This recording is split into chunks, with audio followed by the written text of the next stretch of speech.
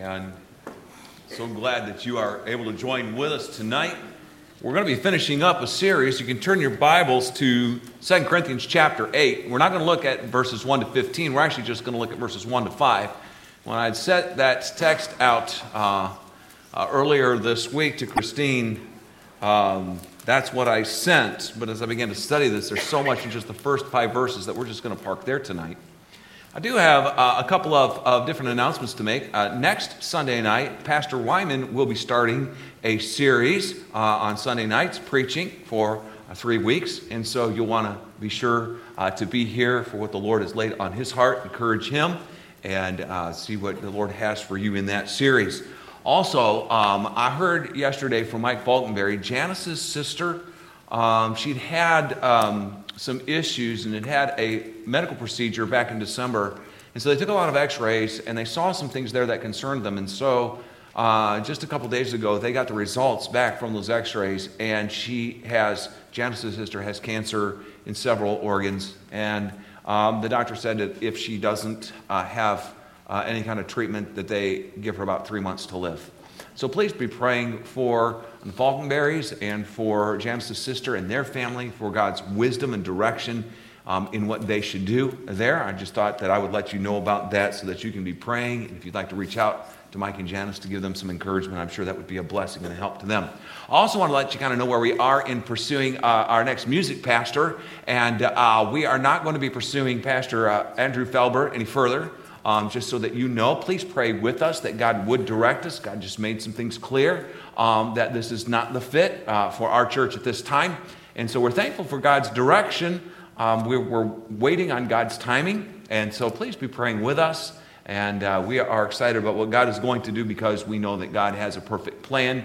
And as we are continuing the process as best as we can with our limited human means, we are seeking God's face, and we know that he's not going to let us miss his will because we want his glory to be accomplished here at Berean Baptist Church, and we want the right fit for our church here. So please be praying with us about that. Now, in 2 Corinthians chapter 8, we're going to be looking tonight at the subject of the joy of giving. And I want to just encourage you again, and I think I mentioned this maybe last week. If you have not read The Treasure Principle, let me encourage you to get that little book. Not very expensive. As a matter of fact, for our college and career class, we're actually going through the study book.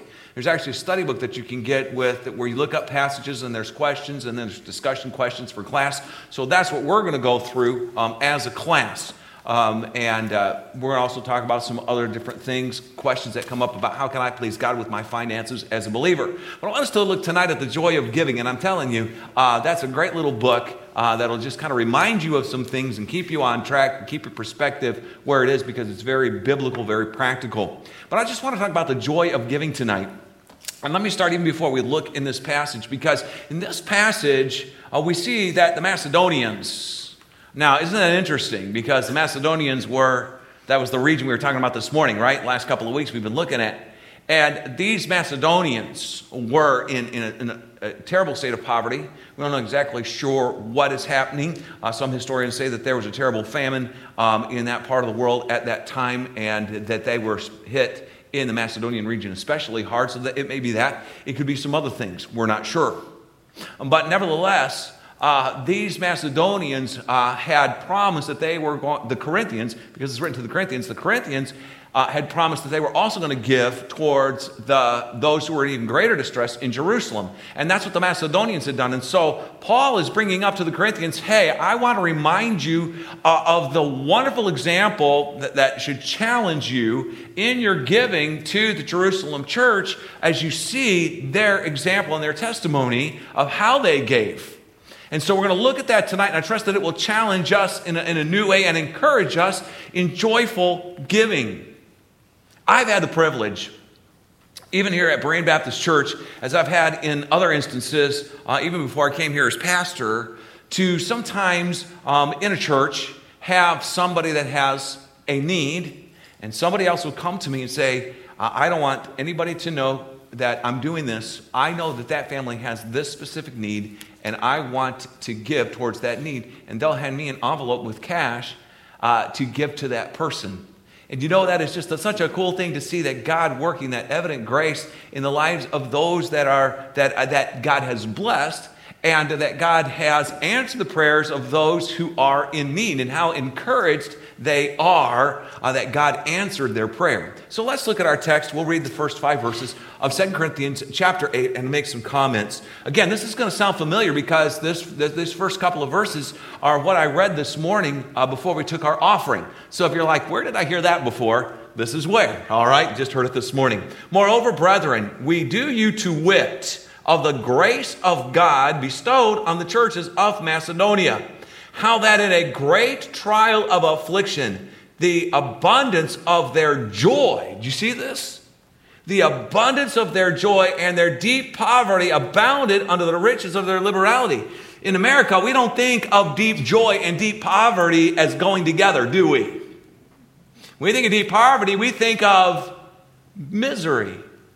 But let me tell you, for the Christian, and I'm sure Pastor Sweat, who's traveled around the world to different mission fields, and those of you that have traveled to third world type countries, that you know what, there are Christians who are in poverty, but they are in deep joy. Not necessarily because of the poverty, but because they have the Savior. And maybe part of it is because they have a lot looser grasp on the things of this world, because they don't have as much. And so they are much more free to give that which they realize really isn't theirs, and that everything is a gift of God's grace. And we're going to talk about that in just a minute.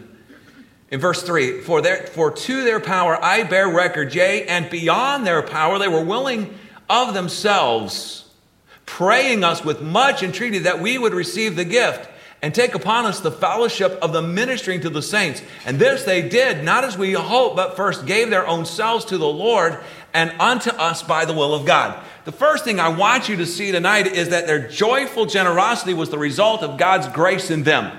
I mentioned this morning. I'll mention it again tonight, that giving is a work of God's grace in the life of a believer. That anytime you see a genuinely generous, joyfully generous believer, you will know that God has done a great work of His grace in their life to bring them to that point. Folks, give me a little bit of verbal feedback. Are we naturally selfless or selfish? Selfish. But how about our God? He is so generous. He is so giving. How about our Savior? He's so giving. And we are to reflect His character, and we are to follow as His disciples. If our Master is generous and holds nothing back, and then we also ought to be generous and hold nothing back, and giving not grudgingly but joyfully. And these Macedonians did that. When you realize, as I was meditating, I wrote down some notes, and here's one of the things that I thought about and wrote down for tonight. When you realize that you are the recipient of the constant flood of God's grace, you want to become a conduit of His grace to others, whether giving to the ministry of your local church, to missionaries, Christian organizations such as camps or colleges, or to an individual in need. Man, when you realize that all that you have and all that you are is by the very grace of God, that it is all a gift to you, and that you are a steward of that. We looked at stewardship last Sunday night. Man, that ought to produce within us then the response of, Lord, as you pour your blessing on me, let me be a conduit of blessing to others. Lord, it took resources for the gospel to get out, where I was confronted with the gospel, maybe through a local church or through maybe a radio ministry or a Christian camp or something. There were Christians financially supporting those ministries that equipped and enabled those ministries to be able to give the gospel, where you could hear the gospel and trust Christ as your Savior. And so when you realize that you are investing in the gospel, and you know what? We also talked about this when we talked about tithing a couple of Sunday nights ago. When we give in the general tithes and offerings of the local church here at Berean Baptist Church, it goes towards things like Sunday school materials, children's church curriculum, adult Sunday school curriculum, all kinds of different things like that. So we're investing in discipling and equipping believers and helping them to mature in Christ and to be grounded in the faith. And you know, we have all been the recipients of other Christians' generosity who have invested their finances or their time, being willing to sacrifice and study through the week and teach and answer questions and study. And those that have mentored us, those that have discipled us. There are folks that have invested so much in us. That's all of God's grace. And shouldn't we want to be a conduit that then pours that out? Why is the Dead Sea so stagnant? You know that you can actually float on the Dead Sea without trying because the salt is so dense in the Dead Sea. I can remember my brother Brent one time, we were kids, and we were in different Sunday school classes, and after Sunday school class, he came to me, had a little vial like this. His Sunday school teacher had been to Israel and had bought a bunch of these little bottles like this, and it had water from the Dead Sea in it.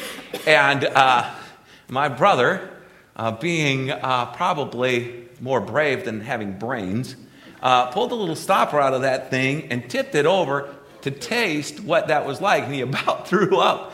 I mean, just a little tip of that water. I mean, it's nasty. But why is the Dead Sea so nasty? You got the Jordan River flowing into it from the Sea of Galilee, right? But what's the problem? There's no outlet. And there are a lot of Christians who have received God's grace is often like in James. He giveth more grace. That word more means superabundant grace. And the idea is of a river that has overflowed its banks. God's grace is not something that he dispenses with a little baster or an eyedropper. God dispenses his grace like with a fire hose. It is a constant flow. It's not intermittent. It is constant. And it is always more than enough to meet the need. And that's been flowing into our lives. But you know what? A lot of Christians become like the Dead Sea. You know what they do? They come and they sit and they stew and they soak and they sour. Sponges are meant to soak up and then be wrung out. But when you're a soap that just keeps soaking it up and you're never wrung out, you're not fulfilling the purpose that God has for your life as a believer. And when we pour out the Word of God, it is not merely for your information or even just for your encouragement. It is for your edification, that you would grow in Christ, that you would be equipped, and that you would then ring out your life, investing in your brothers and sisters in Christ and also in unbelievers. And I'm not just talking about finances here. A lot of people can be very generous with their finances, but very stingy with their time or with their affections or with their friendships. And though we're looking at finances, that's the primary application, and that's the application within our context. But their joyful generosity was the result of God's grace upon them. Second of all, look at verse 2. How that in a great trial of affliction, the abundance of their joy and their deep poverty abounded unto the riches of their liberality. I believe that when you look at that word affliction, it's often connected. It's not solely, it is not only persecution, but I believe that part of their deep poverty not only was that there was a famine, but that, well, it's the Christians' fault somehow that we have this, because these Christians, they have convinced some people to turn from worshiping these false gods like the gods of the harvest, and all this kind of stuff. And man, we used to prosper, and now all of a sudden we have this famine, and it's because we don't have as many people praying to the harvest gods or whatever, the rain gods or whatever. And so Christians are going to get blamed. So guess who gets persecuted? Yeah, then the Christians get persecuted, right?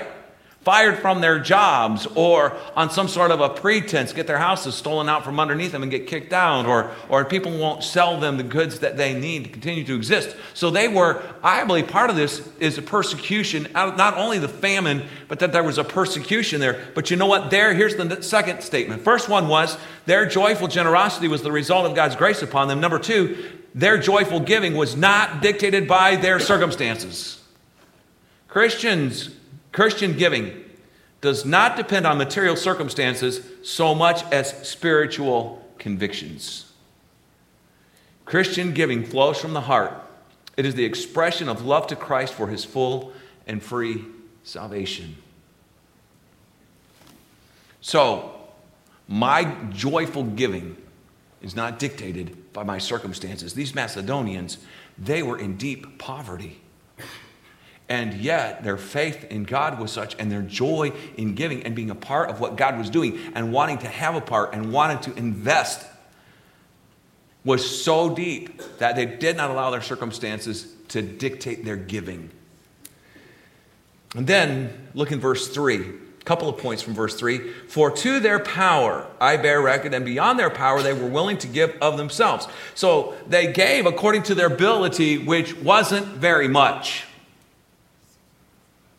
The dollar amount was not impressive. And you know, I've had people that have said to me something that sounds so spiritual on the surface, but really is carnal right underneath. They'll say, well, you know, I don't give in the offering because I just can't give that much. And I'm embarrassed, I'm ashamed how little I can afford to give. Okay?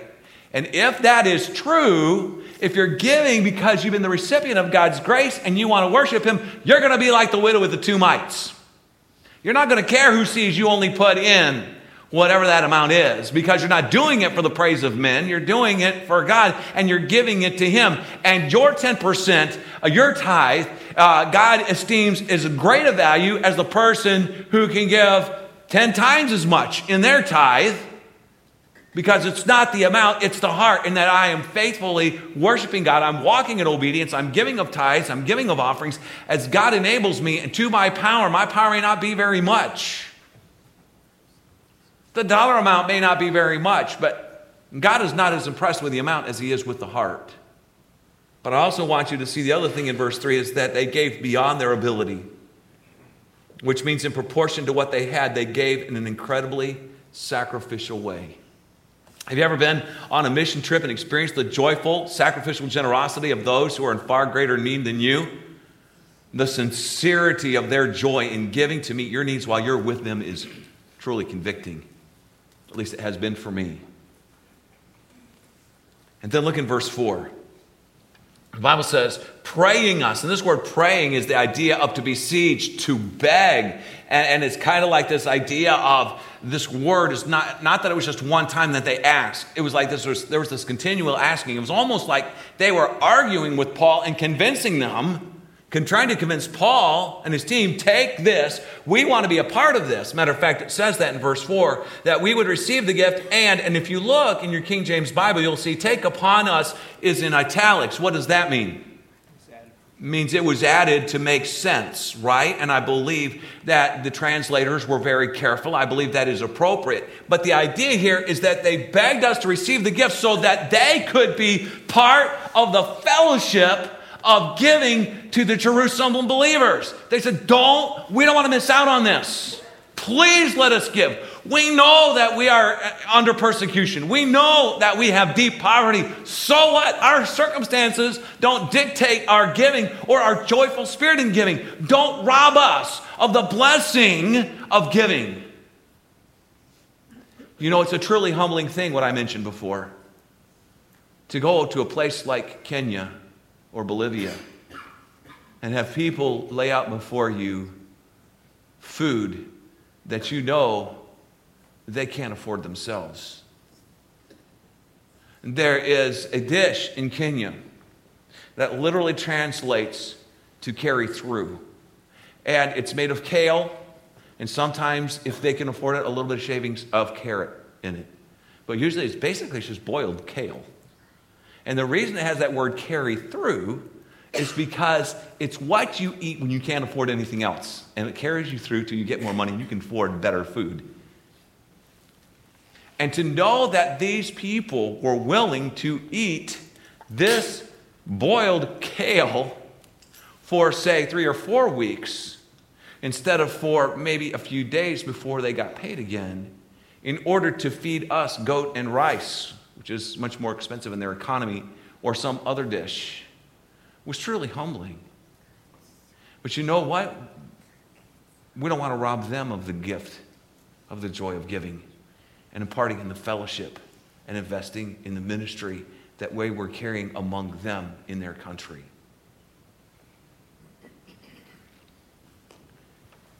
These Macedonians were begging, please, let us take part.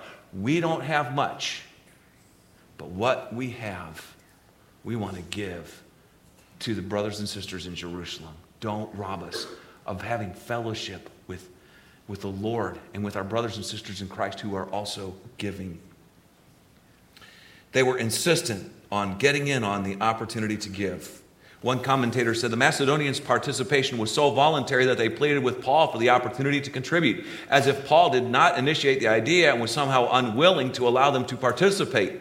The text makes it clear that the Macedonians begged Paul urgently, as if it took sustained pressure for them to convince Paul that they should participate. Perhaps this implies again that the Macedonians were extremely impoverished and could not really give without depriving themselves. And I added this at the end of that, but it didn't stop them. And then I want you to see in verse 5 that their spirit and action of giving far surpassed Paul's expectations because they had given themselves to the Lord. Look in verse 5. And this they did not as we hoped. Remember the word hope? Confident expectation? Right? This they did not as we had hoped, but first gave their own selves to the Lord and unto us by the will of God. Now this word first is not indicating priority of time, but priority of importance. So the giving of themselves took precedence over their other gifts as being the motive which led them to give. I love this. One pastor wrote, commenting on this passage, he said, when believers offer themselves wholly to the Lord, they have no difficulty in offering their wallets to Him.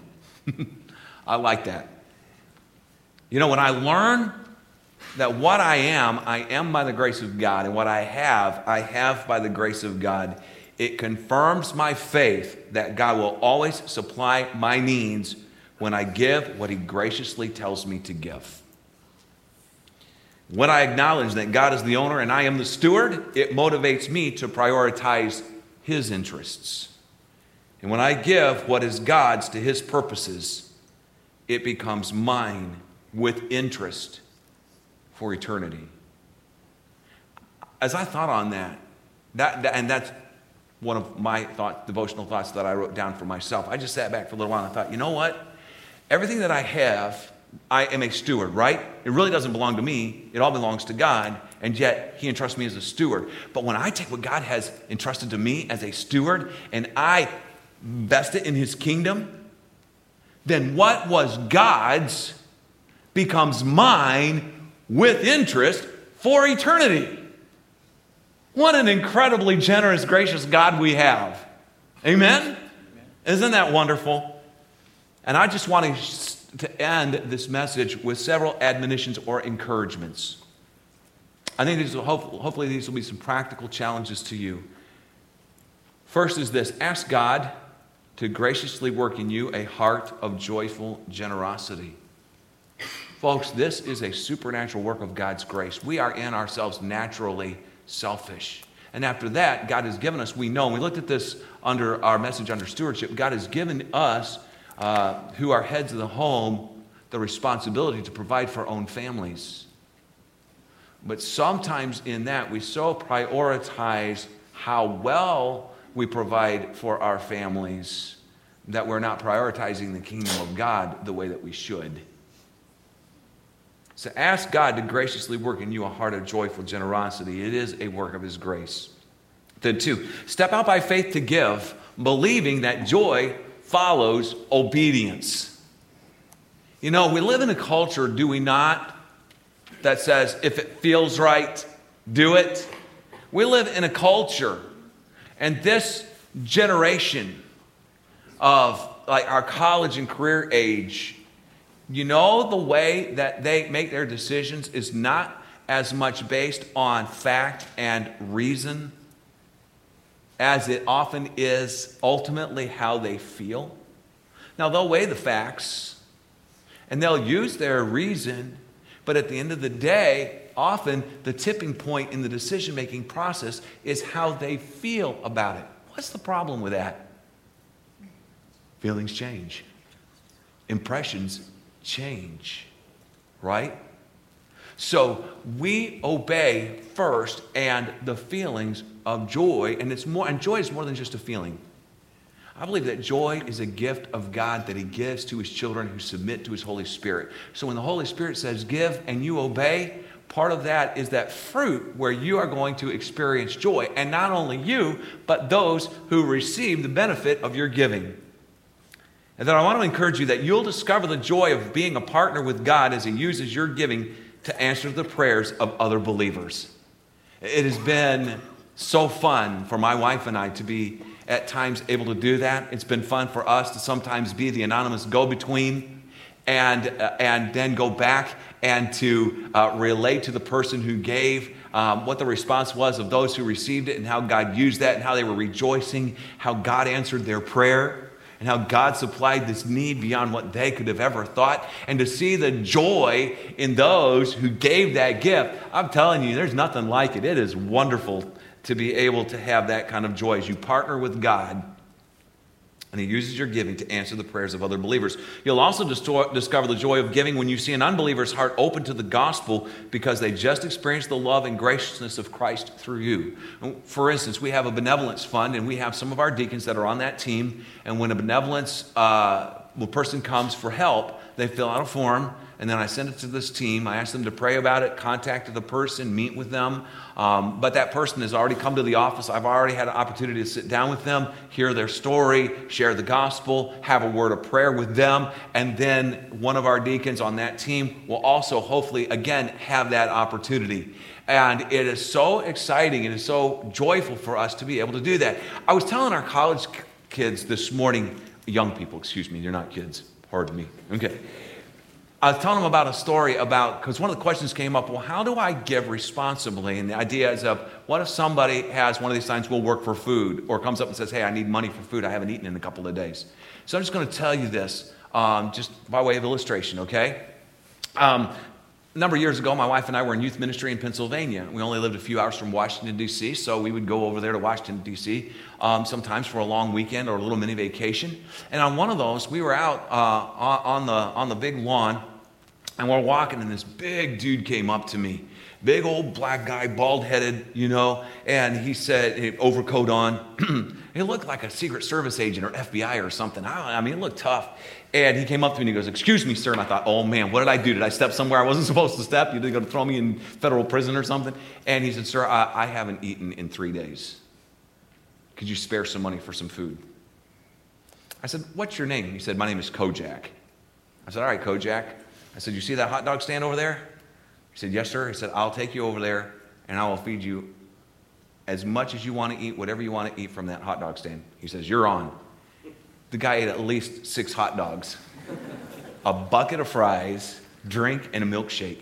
And while we were there and he is scarfing these things down, I had an opportunity to share the gospel with Kojak. I was able to give him a gospel tract and my personal information. I've never heard from him, but God gave me an opportunity to plant the seed. And you know what? That was probably the most fun thing out of that whole vacation. Now, I love spending time with my wife, and we had a great time together. Don't misunderstand. But you know what? That was just so fun because I was able to give a few dollars for some food to meet a need, to maybe open a heart, to at least one time in his life, Kojak could hear the gospel. And folks, there are other opportunities that we have. And if you'd say, well, Pastor Todd, I've got a question. I mean, how do you give and know how to do that? And what are kind of the principles or the parameters that you put on that kind of giving? Well, in our Sunday school class, we're going to actually have one of those sessions coming up within our Bible study. So maybe I can let you know when, and you can come up and join us for Sunday school. But seriously, if you would like to know, I would be glad to talk to you and help you walk through that. Going on, never, and I want to give you this admonition, strong admonition, never discourage others from giving as generously as they believe God wants them to give. If your child gets a birthday card with money in it, and they want to give it all to Jesus, don't talk them out of that. If they want to give to somebody else that's in need, and they want to empty their piggy bank to do that, if they want to give their bicycle away, if they want to give something to meet somebody else's need, don't talk them out of it. Never discourage others from giving as generously as God has laid it on their heart. Now, certainly, as a parent, you've got to teach your children wisdom and discernment and budgeting and financial planning and all of that. But you know what? There are times when God just spontaneously works the desire and the joy of giving to a need. Don't ever discourage that. And so next to that is always gratefully accept the generosity of other believers. When somebody wants to do something for you, accept it. And they may want to come over and do yard work. And they may want to give you a financial gift. They may want something else for you. And they may not be able to afford it as well as you could afford it. But God has laid that on their heart. Let them do it. Never discourage that. Always graciously accept. Don't rob that person of an opportunity to experience joyful giving. Always allow others to join you in meeting the needs of others. We don't have exclusive rights to meeting somebody else's needs. Ultimately, we know that God is the one who needs the needs. We are merely the stewards. So when others may find out what you are doing and they would like to join you in that, allow them to do that. Let them join you in that. And then remember that any gift, regardless of the amount, given in joyful generosity, is of eternal value. Jesus said, if you give a cup of water to a child in my name, you've done it unto me. What was Jesus telling his disciples? What's he telling us? There is no gift, no matter how small, when given motivated by the love of Christ, that goes unnoticed or that is ever forgotten. It holds eternal value. Don't underestimate the true value of your investment. Remember, when you give what is God's to his causes, to his purposes, it becomes yours with interest in eternity. Shall we pray? Our Father, tonight, I thank you for the many people in our lives when we were in full-time evangelism and even here at Berean that have been so gracious to us over the years and told by your Spirit, moved in their hearts by your grace, they gave to meet needs they didn't even know we had. And we rejoice that you answered that prayer. And it taught our children lessons of faith, lessons that have lasted and impressed them, strengthened our faith. And we've been able to use them to tell others and to strengthen their faith. And Lord, what a joy it is to be able to give and to know that what we are doing, whether we are giving to somebody that's in need, that's an unbeliever, or whether we are doing good to those who are of the household of faith, even if it's a cup of cool water, give it in your name. Or whether it is something else done that we know will bring great encouragement and help to that person or to that family. Lord, you will never forget it. And you will never fail to credit that to our account with interest because you are a faithful, generous God. And Lord, I pray for those who have not yet experienced in a very full measure the joy of giving, that they would ask you that in your grace you transform their lives and give them that joy. And that, Lord, that we would realize as we have a looser hold on the temporal things of this life, we have a greater longing to reach out for that which is eternal. So, Lord, I pray that we would let go of those temporal things, the trinkets in our hands, so that we can grasp the true riches. May we remember, as Jim Elliot said, that he is no fool who gives what he cannot keep to gain what he cannot lose. And as C.S. Lewis said, nothing that you don't give away is ever truly yours. So, Lord, we rejoice in the privilege to give regardless of our circumstances. May we give joyously and generously as you enable us. Lord, give us discernment and wisdom. We ask wisely, of course. But help us to be faithful stewards of what you've entrusted to us with great joy. Thank you, Lord, that you give to us joyfully. And we pray that you would do a work in each heart tonight. In Jesus' name, amen. All right, let's stand, and Pastor Mike will lead us in the dismissing chorus. Again, if I can be of help to you in any way, I'll be back in the lobby. I'd love to fellowship with you or help you in any way I can.